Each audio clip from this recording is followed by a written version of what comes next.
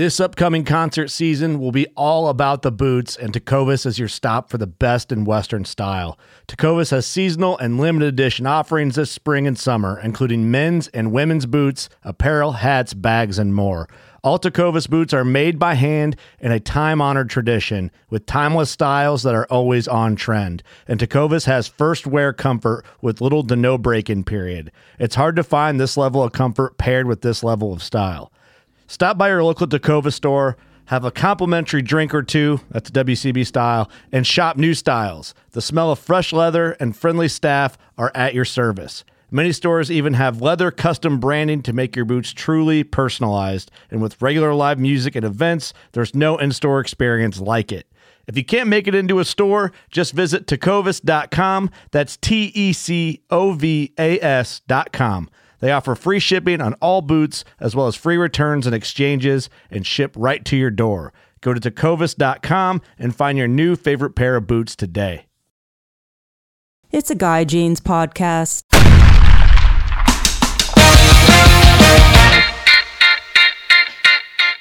My guest today is Nestor Barajas, who is a member of the SWAT team of the Bakersfield Police Department. On this episode, we talk about how he has always wanted to be a cop since he was a kid and how it was on his first day on the job as a police officer. We talk about gangs, drugs, and crime in Bakersfield, as well as nationally.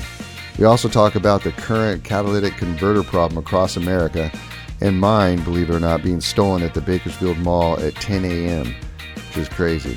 We also talk about his company, Kern River Leather, that makes beautiful leather products and the importance and therapy of the outdoors and fly fishing and what that does for him. I'm stoked to have him on the podcast, as most of us, including myself, have no clue the amount of danger that members of law enforcement put themselves in every single day and the amount of crime that goes on in our cities across America. I'm super thankful to him and the people in law enforcement for what they do every single day. So here he is, folks, Nestor Barajas. Nestor, how you doing? I'm doing well. How about yourself? I'm doing good. So I wanted to have you on my podcast. One is we're friends and we do some business together with your Kern River Leather, but you're also in the Bakersfield Police Department, and there's a lot of people that are really interested in what you do. And so let's start from the beginning. Like, how did you get into becoming a police officer, and did you grow up in Bakersfield? Yeah, so I grew up actually in the Central Coast in Nipomo, near Pismo Beach, for those that don't know the area very well, but probably about 15 minutes south of that. We moved to Bakersfield, I want to say roughly 2003, 2004. My dad worked in road construction, worked in the Bay Area, and ultimately would travel back and forth between there and Nipomo. So, yeah, ended up transferring over, and then that's how we ended up in Bakersfield. So, yeah. Cool. But I've been a police officer. This year's hitting 10-year mark. No way. And did you know that you wanted to be a police officer since you were a little kid? Yeah. No way. So ever since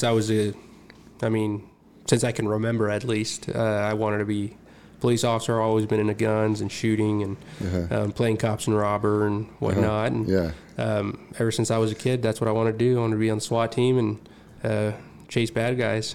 And you've reached that goal. You're in SWAT, right? Yeah. It came by a lot sooner than I anticipated, just based on research and everything else. I thought I was going to have to be a cop for 10 plus years before I could get on the SWAT team, and I've been pretty fortunate enough to do some pretty cool stuff and be part of some pretty cool units. Yeah. So how does that work? You gotta go through like the academy, and then you graduate from the academy, and then you go out and you're a rookie. And then you spend a lot of time doing that in the field as well. And then does somebody ask you to become a SWAT team member, or do you like apply for it, or how does that work? So normally, it varies as far as like the details for the department you might be part of. Like for example, LAPD or LASO and stuff like that. But pretty much everybody, doesn't matter if you want to be a detective or if you want to be a captain or a chief of police, you're going to have to start your career as a rookie, as a patrolman. So the first step is basically going into the police academy. And that's roughly about 6 months period. Prior to that, it's like another 6 to 7 month period that's basically background checks and everything else.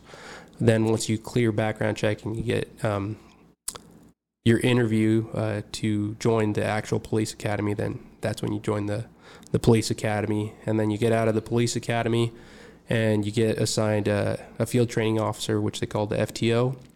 You go through the FTO process, and that's usually another 2 to 4 months roughly. And then you pass that and you get released into the wild all by yourself. And really, it's like a little kid where you get left alone for the first time and you don't know what to do with yourself. And, were you nervous? Oh yeah. I had no idea what the heck I was doing. And it's like, holy crap, I'm a cop, right? And I'm out in the streets, and I don't know what I'm doing. Yeah, that must be a trip. Yeah, it's almost surreal. And looking back, that this is my 10-year mark. I was actually thinking about that. Holy cow! Do you remember your first call and stuff? Yeah. So my first call. It doesn't always happen like that. It just, I guess, some people they call just crap magnets and whatnot. And my first call was actually a home invasion robbery. It wasn't a burglary, because a lot of people say, I got robbed, and it's not really the case. They got burglarized. But anyways, so it was something to do with narcotics or some sort of stash house that was happening. But basically they had like this Hispanic guy taking care of this stash house. Didn't speak a lick of English. But me being Hispanic, fluent in Spanish, he's like, you know Spanish, right? My field training officer. Yeah. Oh, it's your lucky day. We're going to this one. And, okay, cool. It's a home invasion robbery that happened right now. I'm like, no way. Like, I've never seen this. This is like unreal to me. I was pretty sheltered, especially living in the Central Coast, especially when I came to Bakersfield. But anyways, going back to that, we get there. The guy is like, face is full of blood. They're untying him still. Like, had just got called in. Oh. So they had beat this guy into telling him where the drugs were stashed. And they robbed him, essentially. It was for drugs. Yeah. But nevertheless, owed money. So he was a drug dealer that... He was, allegedly. Yeah. Taking care of these drugs, these said drugs. But he was honest with us of what happened. And so they took his phone. They took money from his wallet. So it's still part of... he got robbed. Yeah. So... Yeah, I was just in disbelief with that. It's like, holy crap, this is actually real. This is really happening. Yeah. And it's just, even living in Bakersfield, you don't see a lot of what truly happens on the streets. And you get basically what a lot of people say with police and fire and stuff like that. You got a front row seat to the best show on earth. And that's real life. Are you seeing... or is there a lot of home invasions in Bakersfield? They don't happen too often, like a true home invasion. Which means like they come in and take over. Correct. Like that's usually a home invasion would be where somebody's at the house, but then you have the true like with force. Yeah. So you got a burglary where people go or might be sleeping, and it's considered a home invasion, but they're not really confronting. Where I see it as a true home invasion is where they're doing a takeover, pistol whip, or pointing guns or knives or whatever it might be. But we have had several where people get broken into during the night and they're asleep and they take a few things or they take things and they take off. Yeah. But then you have those true home invasions where we've had several of those. Break down the door and get in there. Yeah, so we have... so several years back, I was in the gang unit. I did 5 years in the gang unit. And that one was terrible. That was a true takeover home invasion. By the gangs? By the gangs, yeah. It was black gangs. And crazy, the guy that one of the guys that did that and that actually ultimately pulled the trigger and shot this old lady. It was an older lady in her like late 80s.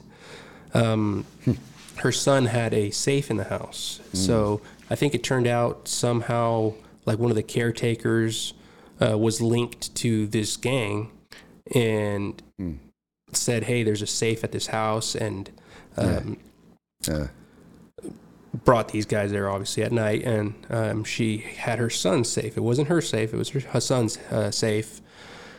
They break in and they pretty much beat her, this old lady, into try to giving up the safe. The same combo doesn't know it, so they end up shooting her in the leg.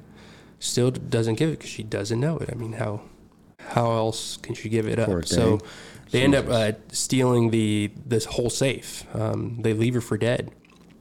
And she's there probably like 12, 15 hours until she, I could be wrong on the exact detail, but I think she ends up remembering she has one of those life alert, and she presses it. Oh, nice.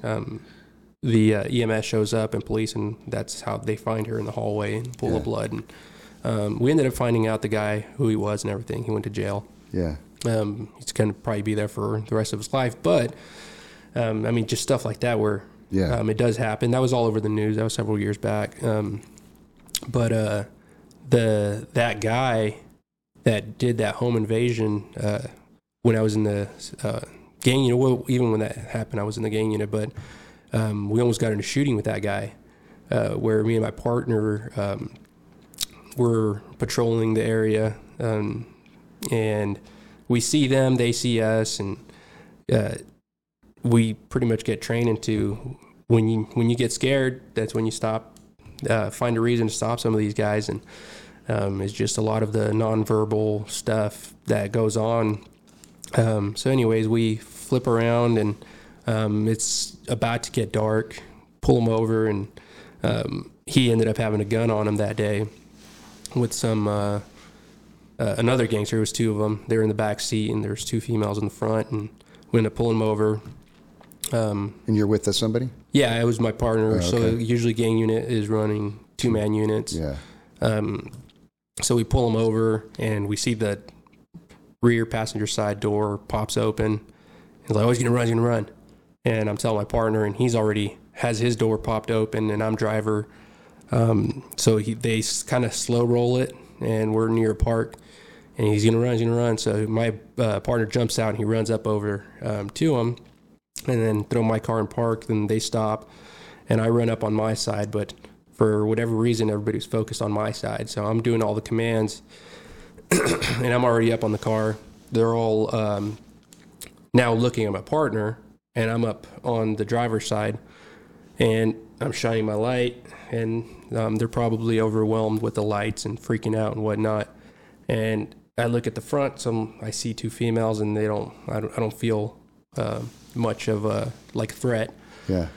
And as I'm shining my light, I look at the back, and my eyes just goes directly to the guy as he's on his left hand's going down below his thigh, and I see the grip of a pistol. No way. Yeah, and so like immediately I'm like, gun, and because he's looking at my partner, he's like, no, I got my hands up over here, and with his other hand he's going down to probably. Gnarly. And I just yell out gun, and I draw my gun and point in at him, and get your hands up, and everybody gets their hands up, and don't move. And I was like, you will get shot, and I was pretty close to shooting him, and luckily he threw his hands up. All of them did, and more units get there, because usually with the gang unit, we saturate areas where we know they're hanging out and whatnot, and so within maybe a minute or so, we had another 4 or 5 guys, so we pull them all out, and sure as hell, there's a loaded pistol stolen and everything. But was he a felon as well? Yeah. So he was a regular for us. So he's gone for a while. Well, this happened a few months before that home invasion robbery. Oh. Wow. Yeah, and it's just crazy. Just crazy stuff where it's like it's a lot of the same people. Yeah. That do these things. How many? what a lot of people don't know, including myself, until I moved to Kernville from Ventura. I didn't realize how ginormous Bakersfield is, and how many people are there? Like 400,000 or something. Well, when you look at it as like city, as a city itself, I believe it's somewhere in the 500,000-600,000. But when you put like the when you put the county, like unincorporated areas, as Bakersfield as a whole, you're pushing like 1 million people. Really? It's crazy, man. Yeah, and that's not including like Arvin, Shafter, and stuff like that. Wow. So, I mean, Bakersfield has really grown significantly, where, I mean, I'm sure you've seen it now. I mean, from the mouth of the canyon to the southwest of Bakersfield, it's going to take you nearly an hour to get there. Yeah, that's crazy. That's a lot of people don't realize how big it is. You know? And so with me saying that, I mean, you're probably an expert on this. And so how many gangs are there total, do you think, like in Bakersfield? I mean, is there sections where they're at, and then little sub gangs? Yeah, you have your traditional boundaries for the gangs. And then you have your non-traditional areas, like what you would call like a common areas, which you start getting to like west side of town, where you have like large complex, like apartment complex areas. One of those like Stein and New Stein and Bell Terrace. There's a really large area of apartment complexes there. So you'll get people from different gangs that just live there. I mean, at the end of the day, they're just people like everyone else. So they have to live somewhere. And sometimes they don't live within what you would call the traditional boundaries of their gangs. Interesting. Yeah, so it just depends. I mean, like with the black gangs, there's Asian gangs, there's white gangs, Hispanic gangs, and then you got your hybrid gangs and stuff like that, where you got like little crews, what they call them, tag bangers and stuff like that, or burglary crews, robbery crews and stuff like that. That are all associated with those bigger gangs? Or sometimes. Okay. And the way, I mean, usually when it comes to like gang stuff, again, depending on, a lot of it depends on race when it comes to gangs. So you have like the Hispanic gangs. So a lot of people don't know, Delano is actually the dividing line between the north and the south, or the southerners and northerners. Is that right? Yeah, so it'd be where you would see the norteños and the sureños, basically. Delano is that dividing line for California. Okay. There are exceptions, like everything. So you do find norteños in Bakersfield. You will find them, just like you'll find sureños north of Delano. However, the traditional boundaries is that. But yeah, so the easiest way to explain it is all 90% of the Hispanic gangs are in Bakersfield are Sureños. So you have, it's like a hierarchy or like an umbrella. So the Sureño membership is an umbrella that covers these gangs. Like, so in Bakersfield, you have like the Barrio Bakers, the Colonia Bakers, the West Side Bakers, East Side Bakers, the East Bakers, Okie Bakers, and then you got like just these random little... What are the Okie Bakers? So the Okie Bakers, their boundaries is one of the smaller ones, but they're pretty violent when they do pop up and start doing stuff. But their traditional boundaries are like south of Cottonwood, south of the 58. Oh, okay. And that little county pocket there, which is now city. Okay. That whole area right there's like their traditional boundaries. So like anytime you see like what is it? OK? No, is it OBKS? Yeah. OBKS is the Okie Bakers. Okay. So when you see like tattoos or tagging, you'll just on my way here, I was jumping up on the freeway right there at what is it, Chester, and the 58 area. The 58 sign right below it says VBKS. That's the Barrio Bakers. And then the Barrio Bakers is like, you can consider it from like H all the way to the railroad tracks off of MLK, and then everything past those railroad tracks, east, north of Brundage, is where the Colonia starts, the Colonia Bakers. I don't know if you ever heard of the Colonia restaurant. Yeah. I don't know if it's still open. Haven't been by there in a while, but that's part of the Colonia. But the Colonia is probably the biggest one just because of it's like in the county area. So even within the gangs, you have subsets. So it's just a bunch of cliques and subsets of subsets. And, I was going to say. So when you see like the Mexican, or when you hear the M.A., the Mexican Mafia and stuff like that, that's like more of a prison gang, but it's still the ultimate, like, it's at the top of the pyramid type of thing. And then it goes to the Sureños, and then from the Sureños, you have all these street gangs. Mm-hmm. So it's interesting stuff, man. Yeah, it gets really interesting of like, it's basically just this big criminal organization that has some structure to it. The same thing with the Norteños. You got some. So with the Sureños and all that, you got the M.A. or the Mexican Mafia, and then with the Norteños, you got the NF, the Nuestra Familia. Our family is what it translates to. So you have also with the Sureños the numbers. So you see the Campbell, which is the Aztec numbering. You got the one line, I believe, is 5. Each line is 5, and then the dots are 1s. So with the Sureños, all the Sureño gangs are going to, when you see 13, it's basically paying homage to the Mexican Mafia, the M. So it's the 13th letter in the alphabet. Okay. And with the Norteños, when you see 14, or the Campbell with 4 dots. The Mexican Mafia or the Sureños, you see the Campbell with the 3 dots. So it's like 2 lines, and then you got 3 dots like that.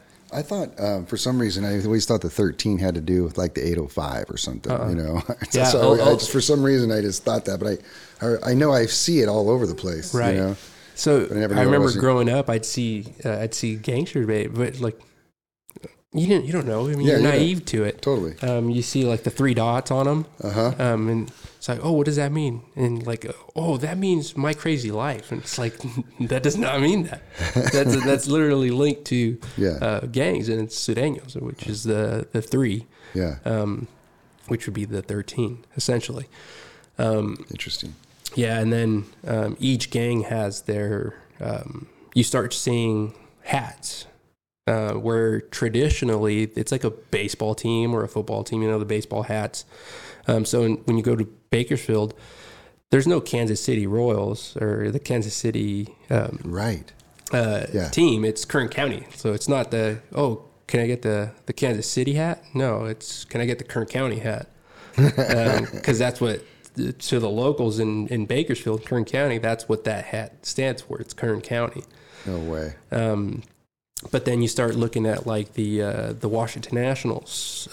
You'll start seeing West Side Bakers wearing that, or also West Side Crips wearing that. And then like they adopt just these crazy things. Like I've seen some with the Superman sign, Southside Bakers. They'll be rocking the Superman sign. But then you got rival gangs that like are East Side Bakers.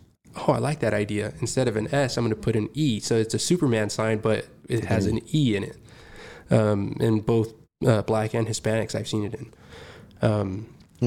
And then there was also in the West Side Crips, there was a guy that was killed, a Muslim guy who's part of that gang, was killed by a rival guy, and they used the New York Yankees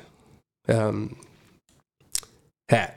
Okay. For him, because I won't say his name, but it's his moniker started with a Y, and it was a 2-word name, so it's Y and N, and that's what they use nowadays. So like you look at it, and it's like to anybody, any normal person, it's New York Yankees, but when you're in a certain place of town, and you're hanging around a certain people, it doesn't stand for that. It stands for something else. Well, I know that from talking to other cops that the gangs end up giving some of the cops nicknames.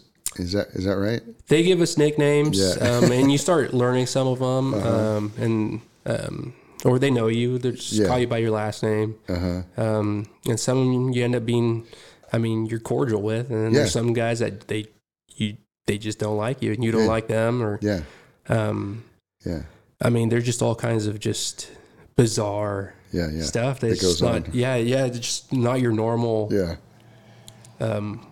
everyday life. Like, you're like, what? No way, that would never happen here. It's like, that guy right there, he's a gangster. What a trip. I wanted to tell you a story. I went to the Bakersfield Mall.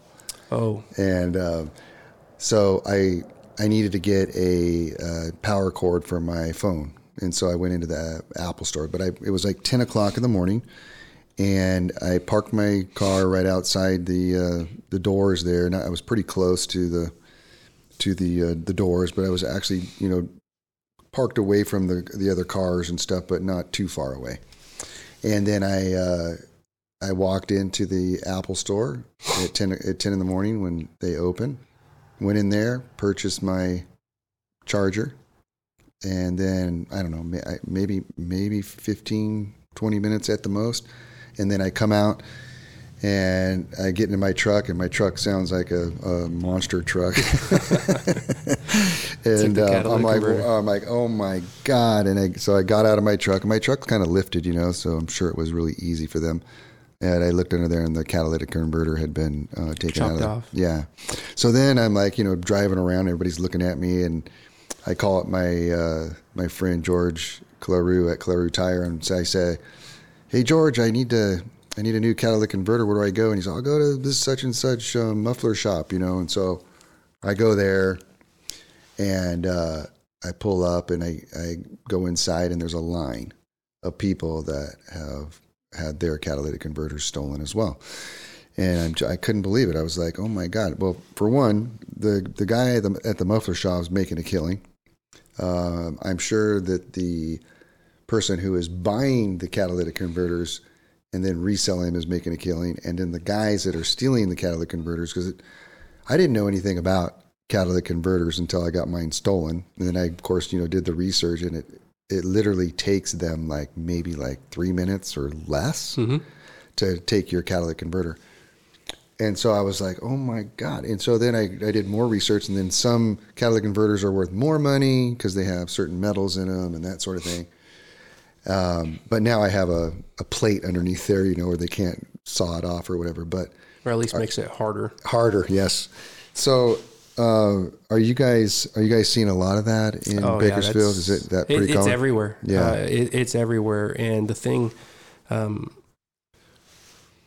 when it comes to catalytic converter thefts and just thefts in general and crime in general, a lot of that goes back to what I think it was 2014, 2015, somewhere around there when Prop 47 went through and AB 109 started coming through. Basically the higher ups of the state and whatnot, and it was also voted into it. So I guess that's what was voted in. But it's just, you're talking about the laws that make it easier on criminals. Yeah. So they sell it as a nonviolent offenders. So ultimately, that's where a lot of this is stemming from. That and drug use, methamphetamine is hell of a drug, and that, and now fentanyl. Right. It just, what it creates is sad and just unbelievable too. A lot of times some of the people that are stuck in this realm of drug use, everything goes out, like morality, right and wrong, there's nothing safe. Right. Not even their mom or grandma, nothing. Yeah. If they could steal from them, they will steal just to get more. Yeah. And ultimately, the ones that are on the ground doing these things are tweakers. Yeah. I mean, they're the ones doing the stealing. They're not the ones making the killing, because they're just trying to get another buck to buy some more meth or fentanyl. Right. or pay for their hotel room for the next night. You go to any of the motels, if you're ever bored and you just want to see some just another world, go to any of the crappy motels in town, anywhere on the Oak corridor, Union corridor, and just sit there. Crazy. And just watch. Turn off your car and just watch, and you'll be like, "What the heck?" Oh, really? It's like Twilight Zone. But anyways, I've seen that. I could go on so many tangents with all these things, but that's like the street level. So you got it's not nobody special doing the thefts. It's just the next bite of food or the next bite of drugs that they're trying to get in these people. So where it all starts is where do they get the tools? Well, I'll tell you, go sit at the parking lot, Home Depot and Lowe's, and you'll see people stealing left and right all day long. Really? If they're in jail and they get out and that's what they're going to do, she, you'll see it all. They're going to go to the store and they're going to steal it. First thing they do. And security can't stop them anymore. I've seen some change in the last year where it's starting to kind of change because there's so much loss happening that the stores have no other option but either sink or swim. So they're going to have to protect their merchandise because they just let it go. Yeah. But anyways, they'll go steal a Sawzall. They'll go in. I actually went with a nephew of mine to Home Depot just a few weeks ago. We literally had just got off the truck, and it was like I saw them. I just felt it. It's like, how much do you want to bet those guys are going in to steal? No way. It's like, let's go watch them. So we start following them, and they beelined it straight to the tool section, and freaking sure as shit, start loading up their their bags, and they got some tools and beeline it out. And no one stopped them. I was like, hey, let's go tell the security. Or we told one of the store members, and security started following them, but they had already stuffed their bags and they took off. Yeah. But it happens all the time. I'm sure some of the people listening have seen it at some point. For sure. But that's where it starts, and all they need is a Sawzall, really. It's so simple. Yeah. Sawzall and a $3 blade and a couple of minutes. Yeah. And they'll go on their meth binges at night, and they'll hit 20, 30 cars. And it's like that. Yeah. And then you got some violent ones that's happened where people come and confront them and they get shot or they get shot at. But there's so much of just everything that just lawlessness that's going on. Morality, right and wrong is just gone. It's crazy. It's sad. I see it on TV as well. These gangs going in and just ripping off full stores, and just somebody's going to get out of there, with a full hands of clothes or whatever it is. But it seems like it's just getting worse, right? Yeah. In the last 10 years that you've been a policeman, have you seen it gotten worse, do you think? Or it's gotten worse. So it all started, at least because you go to some of these other states and it's happening in some of these other states, but, and you go to some other ones and you don't see that. And with California, it's kind of the leader in just being different. Mm-hmm. We'll say that. But with going back to Prop 47, AB 109, we mentioned, we were talking about that a while back, but basically, I'll give you the same analogy I gave you the other day, but I go in, I'm a bad guy or I'm a gangster, whatever it may be, or even regular Joe Blow that has a drug issue, hypothetically speaking, right? And I have a gun, and you confront me, I shoot you. You don't die. However, in the eyes of the law, that's assault with a deadly weapon, attempt murder. You could take somebody to jail for attempt murder and assault with a deadly weapon, and if you're already a convicted felon, you could take them for a slew of gun charges, all kinds of felonies, right? So I take, police comes, they take me to jail for the slew of it all. Attempt murder, assault with a deadly weapon, felon in possession of firearm, felon in possession of ammunition, possession of a ghost gun, or maybe it was a stolen gun. So, and I took the serial number off. I did all of that. Fast forward a little bit, I go to jail and I bail out. I have my hearing, whatever, and I'm going through the process, and now the DA is having 10 other cases this week of the same thing with 10 other guys or gals or whatever it may be. And I'm overwhelmed, or that DA is overwhelmed, and says, okay, well, I'm going to offer you take the plea deal. I was in jail for, let's say, a couple months, and then I was able to bail out because some family or somebody was able to help me out. And I was already in jail for 2 months. And they offer me possession of a stolen firearm, misdemeanor, because the gun was under $950, so that makes it a misdemeanor. Anything over $950 is considered grand theft or possession of stolen property, which would make it a felony. So anything over $900 is a felony. Anything under that is a misdemeanor. So all these thefts that are happening in Walmart and all that, as long as they keep it under $950, it's a misdemeanor. So, whoa, you can go and do that, even if it's a felon. Yeah. Like a lot of these thefts, I mean, it's considered petty theft. Yeah. When you think petty theft, what did he steal? A candy bar? It's like, no, you could go steal a TV and still be petty theft. So it used to be $450, but then with inflation and everything else, they bumped it up to $950. So like 2015, because I think that's when a lot of the things changed. And as time went on, more things started getting implemented. When I first started, if we saw, or if we came across somebody who was in possession of 0.1 gram, 0.01 of a gram, which is like tiny little piece of meth, we could take him for a felony. Yeah. And if the DA offered him a year, I'll take it, because if not, it's 2 years. So I'll take it. So all of that normally a lot of these your common people that were stealing, breaking into houses, breaking into stores, stealing from stores to keep up with their drug addiction were in jail, or they were revolving jail, getting clean, coming out, and then falling off the wagon again, and then doing it again, and then going back to jail. So it's kind of like more people in jail, yes.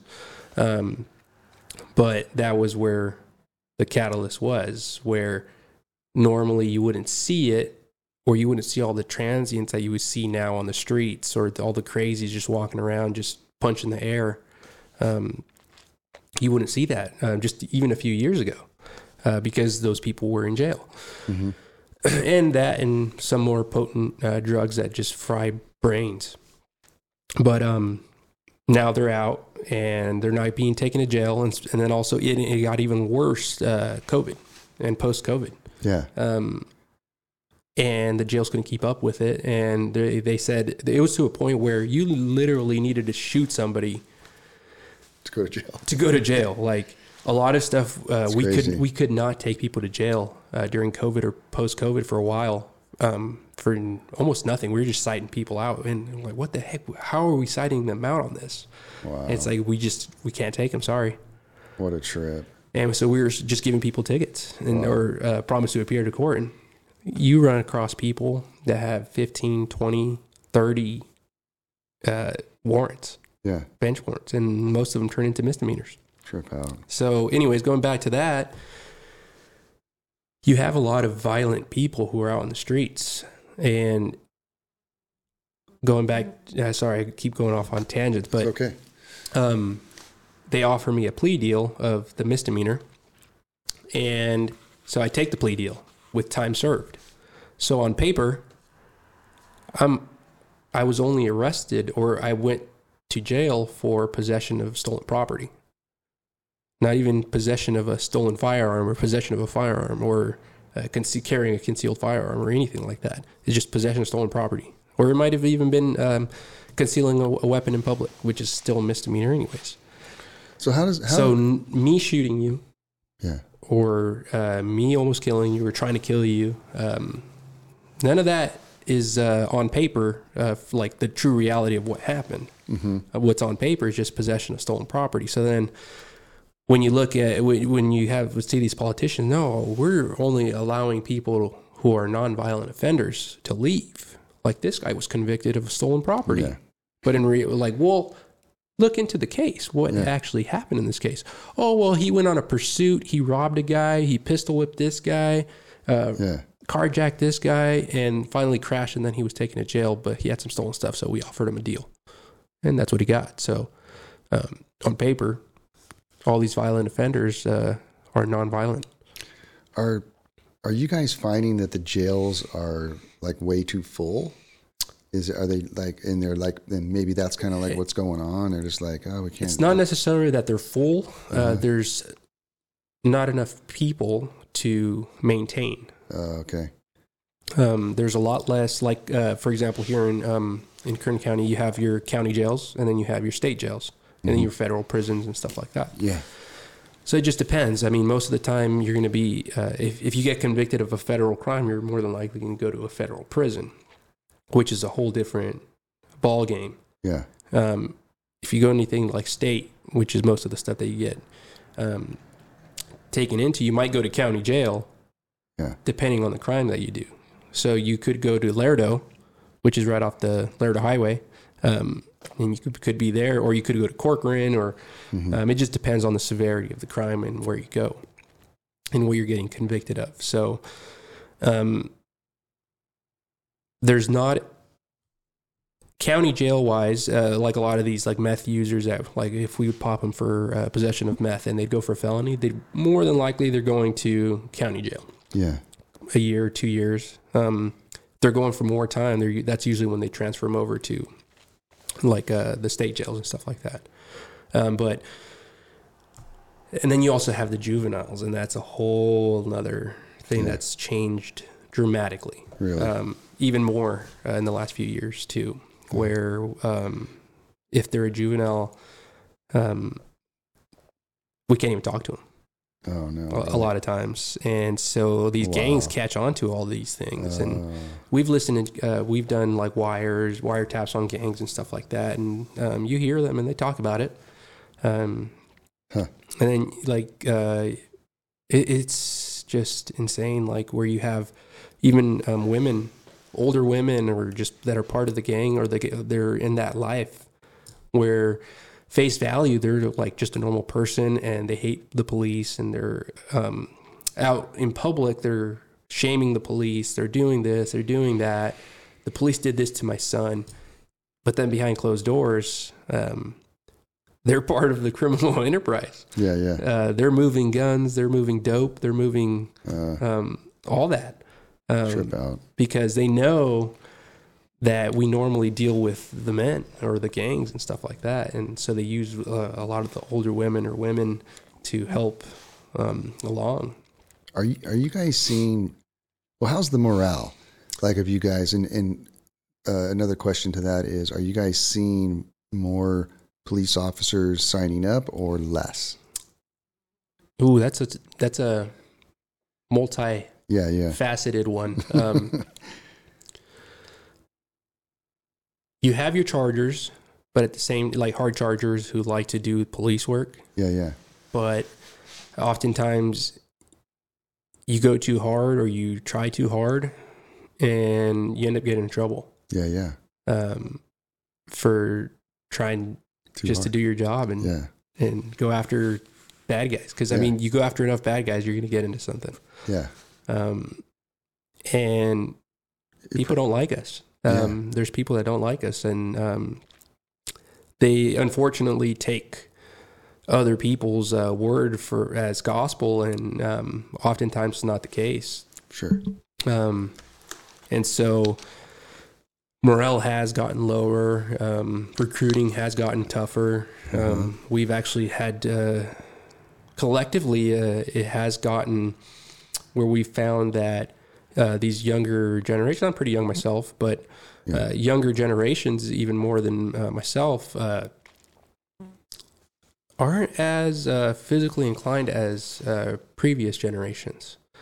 I'm also part of the range cadre, so like we start trying to, like when we're doing range stuff, we start trying to talk about like postures and stuff like that, and you're trying to find a common ground so they can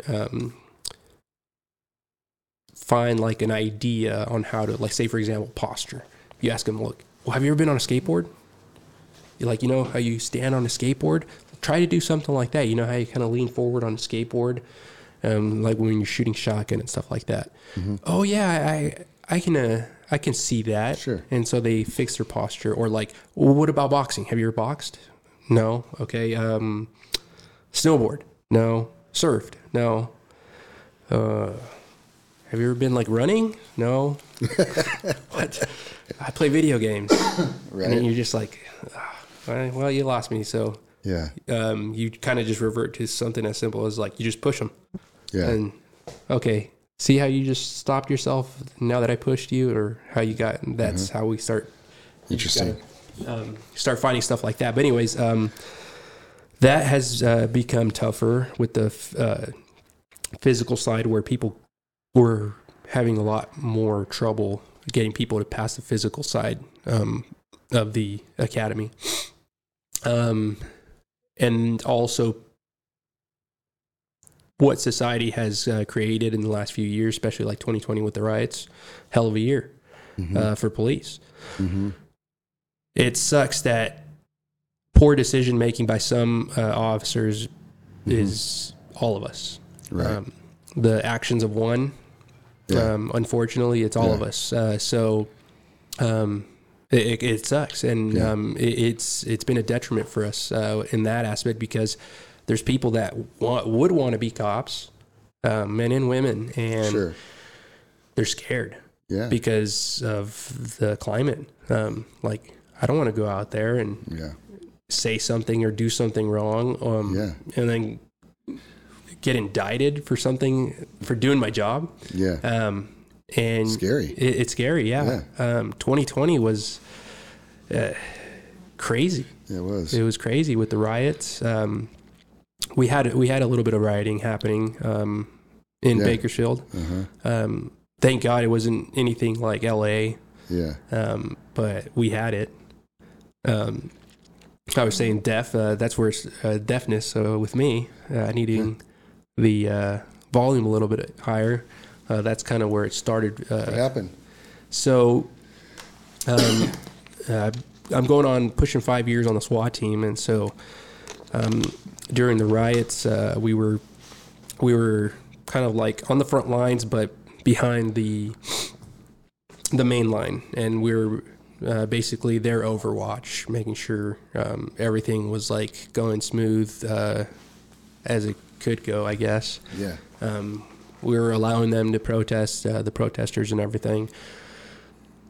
But then there's a catalyst. There's truly people that were being sent from other places as instigators to get the people riled up and get them violent and get them to start doing more. It's that's like a whole nother craziness. But anyways, they started getting violent one of those nights. I think it might have been like the second night of the riots, that like where it started getting crazy. And at one point of the night, we're like right there on Truxton and Chester. There's actually a video, on YouTube from the news that they play it. It was, I think it starts with like, it was the night that changed it all or something like that. But it shows what happened. We're in the front line, and they start throwing rocks, like golf ball plus, like softball sized rocks. And you're in the front line? And we're in the front lines, Damn. And so they start chucking it at us, and we still haven't done anything. We're just holding the line. We're not you guys getting hit by those things? So we had, some of the guys had shields, so a few guys did get hit with the rocks. I bet.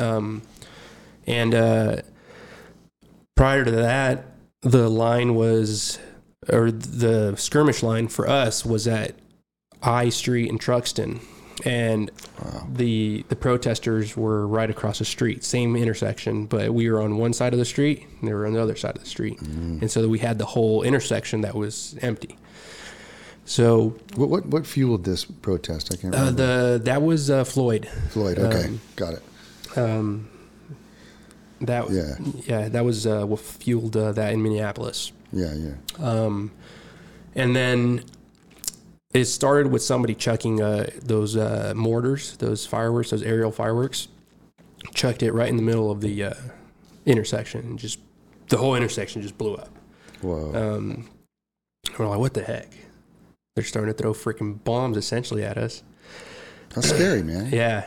So we're in our full SWAT get up, but all we have is some of the guys have shields, just plastic regular shields, like no ballistic or anything. And but we have our ballistic helmets and eye protection, ear protection, and then the riot guys had their riot control stuff. So fast forward, the riot guys pushed the protest line to Chester on Truxton, and when we're there, that's when they start throwing the rocks, and then next thing you see a freaking, it's like a grenade just going in the air. It's like almost like out of a movie. It's like slow motion, and I remember just looking at it, and I see the fuse burning, and I'm just looking at it, and it's probably like 10 feet above me, and I'm like about to yell like bomb, and because you're trying to process it all, and you got people freaking everywhere, and just crazy, and I mean, you're scared. I mean, it's scary. It's that was a scary time being on that. So what happened line. with that thing? It blew up. So yeah, it ended up falling, and it landed like from here to there, which is like 10 feet from me.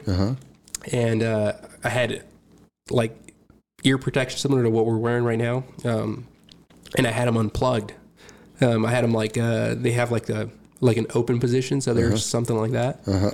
Oh no! And so I turn around, and as I'm like turning around, freaking thing goes off, and that thing was like, I mean, it's those aerial ones. I mean, they shoot out like, I don't know, 50, 60 feet out or more with the explosion. Like those big, like the big aerial fireworks. Yeah, it was one of those. Okay, but damn. Usually when they launch them, they put them in the tubes and they launch up. And what they did was, instead of that, lit it and chucked it at us. So it went off, and just big ass explosion goes off right there. And it's like sending more stuff out, right? Yeah. And then it has like the more fire everywhere and everything, and like, so you kind of, it's like a shock. You just got blown up basically, and I'm like, what the heck just happened? And like you go into like fight or flight mode, and that's when like everybody in the line are like, all right, screw it, we're pushing these guys out. And that's when that kicked off the unlawful assembly. It was no longer a protest, it was an unlawful assembly, and that's when we started grabbing people. Yeah. And we started pushing people back, and if you're still there, if we grabbed you, you're going to jail. And that's when it kind of like their lines broke, and a lot of people ran, but they were still chucking stuff at like rocks and whatnot. And then we started pushing them back. And so the people we grabbed, hook them up, and they were going to jail. And then we started pushing them, and we start kind of getting our lines back in order. And all the SWAT guys, we kind of went into the shadows because they were still there chucking stuff at us. And we were along the courthouse on the south side of the road. And we basically made an L shape on the protesters and said, if the ones that still hadn't ran or hadn't gotten arrested, you're going to go to jail now. So then that's when we went on the offensive mode. And we came out of the shadows and started getting people and chasing others. And we got a few of the ones that were throwing the rocks because we could clearly see them chucking the rocks. Oh, cool. And we chased them all over downtown. And like it was like it turned into like Leroy Jenkins, just really go and grab somebody. Was your adrenaline just like off the hook? Oh, it was off the hook on that one. I mean, you can't. It was like you're scared and you're pissed at the same time. Yeah. You're like, what the heck? Like, I didn't do anything to you. So that's one of my questions too.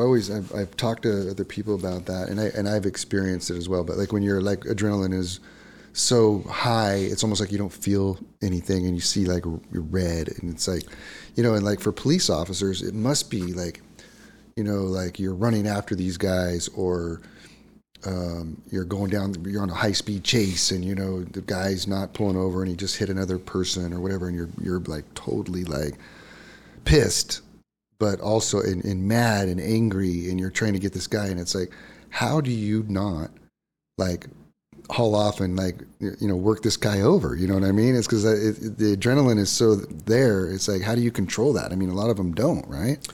Yeah, and unfortunately, like we're all just human as well. Totally. I've been, I guess, depending on how you want to see it, fortunate or unfortunate,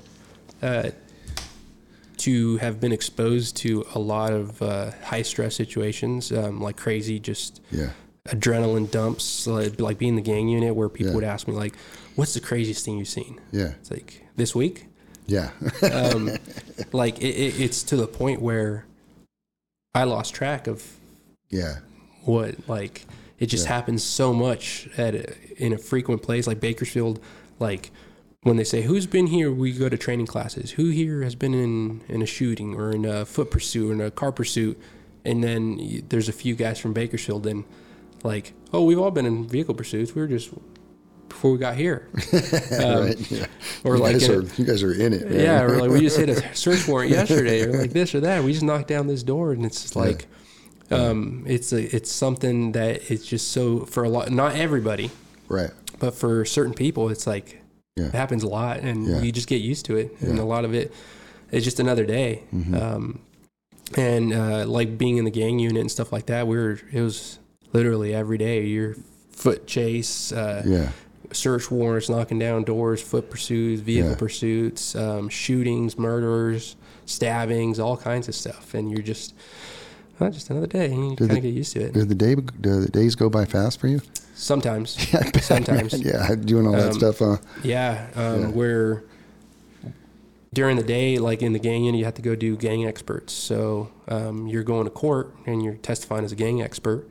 And then 5 o'clock comes along, court's done, but now you got to go do your gang stuff on the streets. And now jock up and get your patrol uniform on, and now you're a gang officer hitting the streets. And so you're going and responding to shootings, murders, stabbings, robberies, all that type of stuff. And you're doing that. And even patrolmen too, sometimes. Like they'll go to court all day, and then right after court, you're going all this crazy thing, or you're training and you're doing this, and then you go to court, and then you go, as soon as you leave court, you get in a vehicle pursuit, or it's just, there's a lot of up and down, and not all the time, but a lot of it is you just get used to it.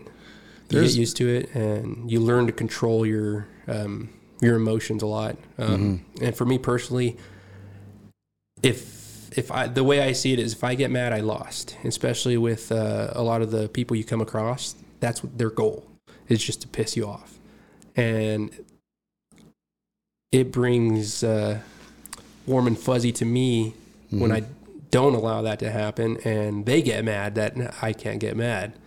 And so then I'm like, I won.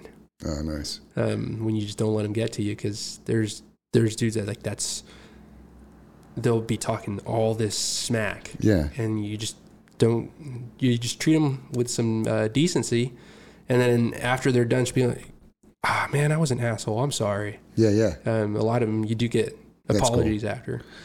And you guys, like some of the things that you guys see, like we don't see, like you guys basically see more of the filth of the earth, of humans, and so there must be like, some kind of like organization that, how there's like, like soldiers have like post-traumatic stress disorder, and firemen have, that friend of mine, he's got Hold the Line, that kind of stuff. Is there stuff for you guys, like anything like that?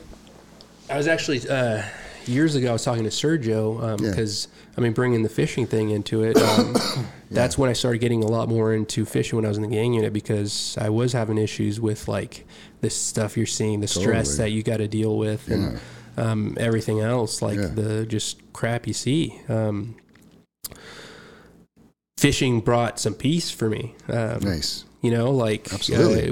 Where you see, I guess what you would call the normal people, they see it, you tell them, oh, it's the killer kern. Yeah. Well, to them, yeah, it's killing people, but to me, it's killing all the bad, you know? Nice. It's Awesome. cleaning me I love out. it. Yeah. So it's been, for me, a lot of my ideas for my business, going on and doing my side hustles and everything else. A lot of it has stemmed out of being out just in nature on the river and just having some cleansing, you know? Absolutely. Church, yeah. And just being out here. Yeah. Some people's like, I want to go fishing with you. I don't. I just want to be by myself. Yeah. I need some alone time. Yeah. But there isn't. And there are some that help. But when I was talking to Sergio, I was like, hey, I kind of want to do something like that for cops. But you just get caught up with everything else. And then you just get caught with everything else. And then shortly after Hold the Line, I started seeing that. I thought, oh, that's pretty cool. Yeah, totally. But I started doing my own thing with the Kern River Leather and my other side hustle with the laundromat, and it's just a lot. And then being a dad and trying to be a good dad, trying to be a good husband, and trying to be a family man, and trying to get some fishing in, and try to keep it all together. And then being a full-time cop with SWAT and everything else, and it gets to be a lot sometimes. But let's talk about your Kern River Leather real fast. Yeah. What is that? So Kern River Leather, basically, we specialize, although we do sometimes do off stuff with leather, but we specialize on custom leather patch hats, and which also are killer, and notepads.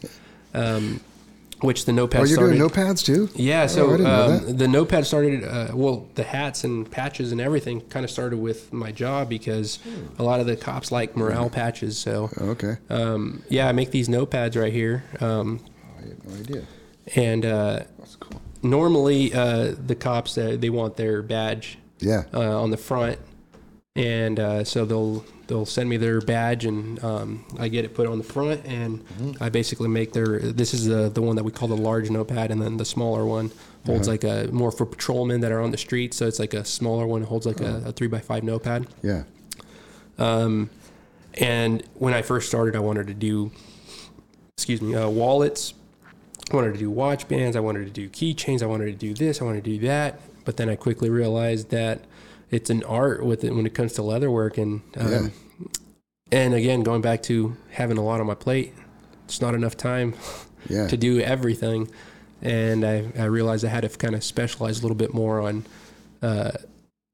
more niche items. And the hats and the notepads have been the primary source for our income.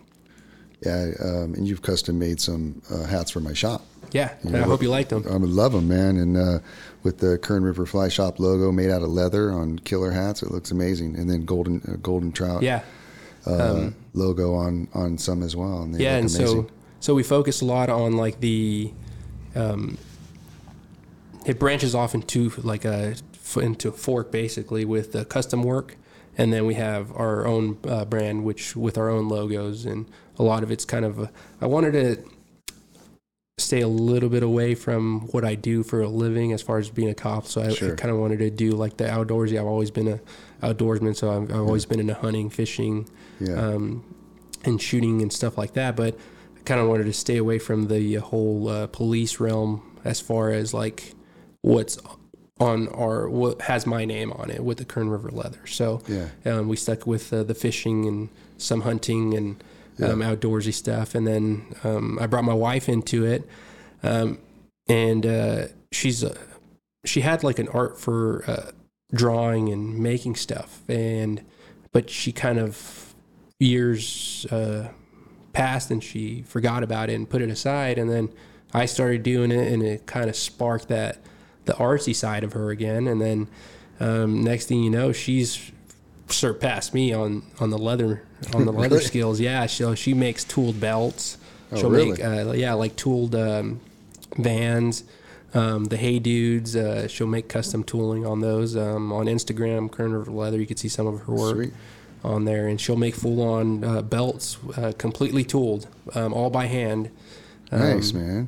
And so she puts in a lot of hours on some of those pieces. But it's been good for us, and the people I've met along the way with the business has been pretty awesome. I've met some cool people and made some good friendships. Yeah. So they can go to what is it? KernRiverLeather.com. Okay. Or just Kern River Leather on Instagram. Nice. And our website, you can email us, you can shoot us a message, and you can buy some of our hats if you're ever interested, or if you want anything custom, if you have your business, we can put your business logo on there. If you guys check them out, man, they're really cool. The hats are beautiful. The leather work's amazing. I guess ordered a whole bunch of keychains with the Kern River Fly Shop logo on it. They look amazing. Yeah, all made here in California. Well, Nestor, I can't believe it's already been an hour. It's crazy. But let's do this again. Yeah. That was amazing, man. And thank you for sharing your story. And my podcast is about people and their passions and, their calling, basically. That's one of the reasons why I asked you, when you were a little kid, if you wanted to be a cop, and you said yes. And you became a cop and a guy on SWAT, and it's pretty amazing. Great story, man. And you're still hustling, doing all these other side things. Yeah. There's work out there if people want to work, right? Yeah. Oh, 100%. I always say that to people. I mean, there's so much work out there. It's unbelievable. Yeah, guys at work, there's some guys that don't. Their heart isn't in it. Yeah. Because they'll ask me. I was off for almost a year. I was actually at a rehab facility for a whole year. Luckily, it was in town, so I got to go home and everything. But from a SWAT call out where we got blown up again, same year, 2020. Oh, I remember hearing that. Yeah. And so we were at me and a few other guys from the team were. It's called the Center of Neural Skills because we got traumatic brain injuries out of it from those explosions. And that's a whole nother story right there. But that's what really jacked up my hearing. Oh, okay. So I'll have guys like, dude, why are you still here? Yeah. You should have just retired. You just love it. I'm not ready to let it go yet. I like what I do, and keep doing it, man. Yeah, I feel like I bring something to the table when it comes to police work, being on the SWAT team, and I feel like you can make the difference, and somebody can. Nice, man. Well, let's do this again. Yeah. All right, buddy. Well, you guys, if you are listening, definitely check out KernRiverLeather.com, and we'll talk to you guys soon. It's a Guy Jeans podcast.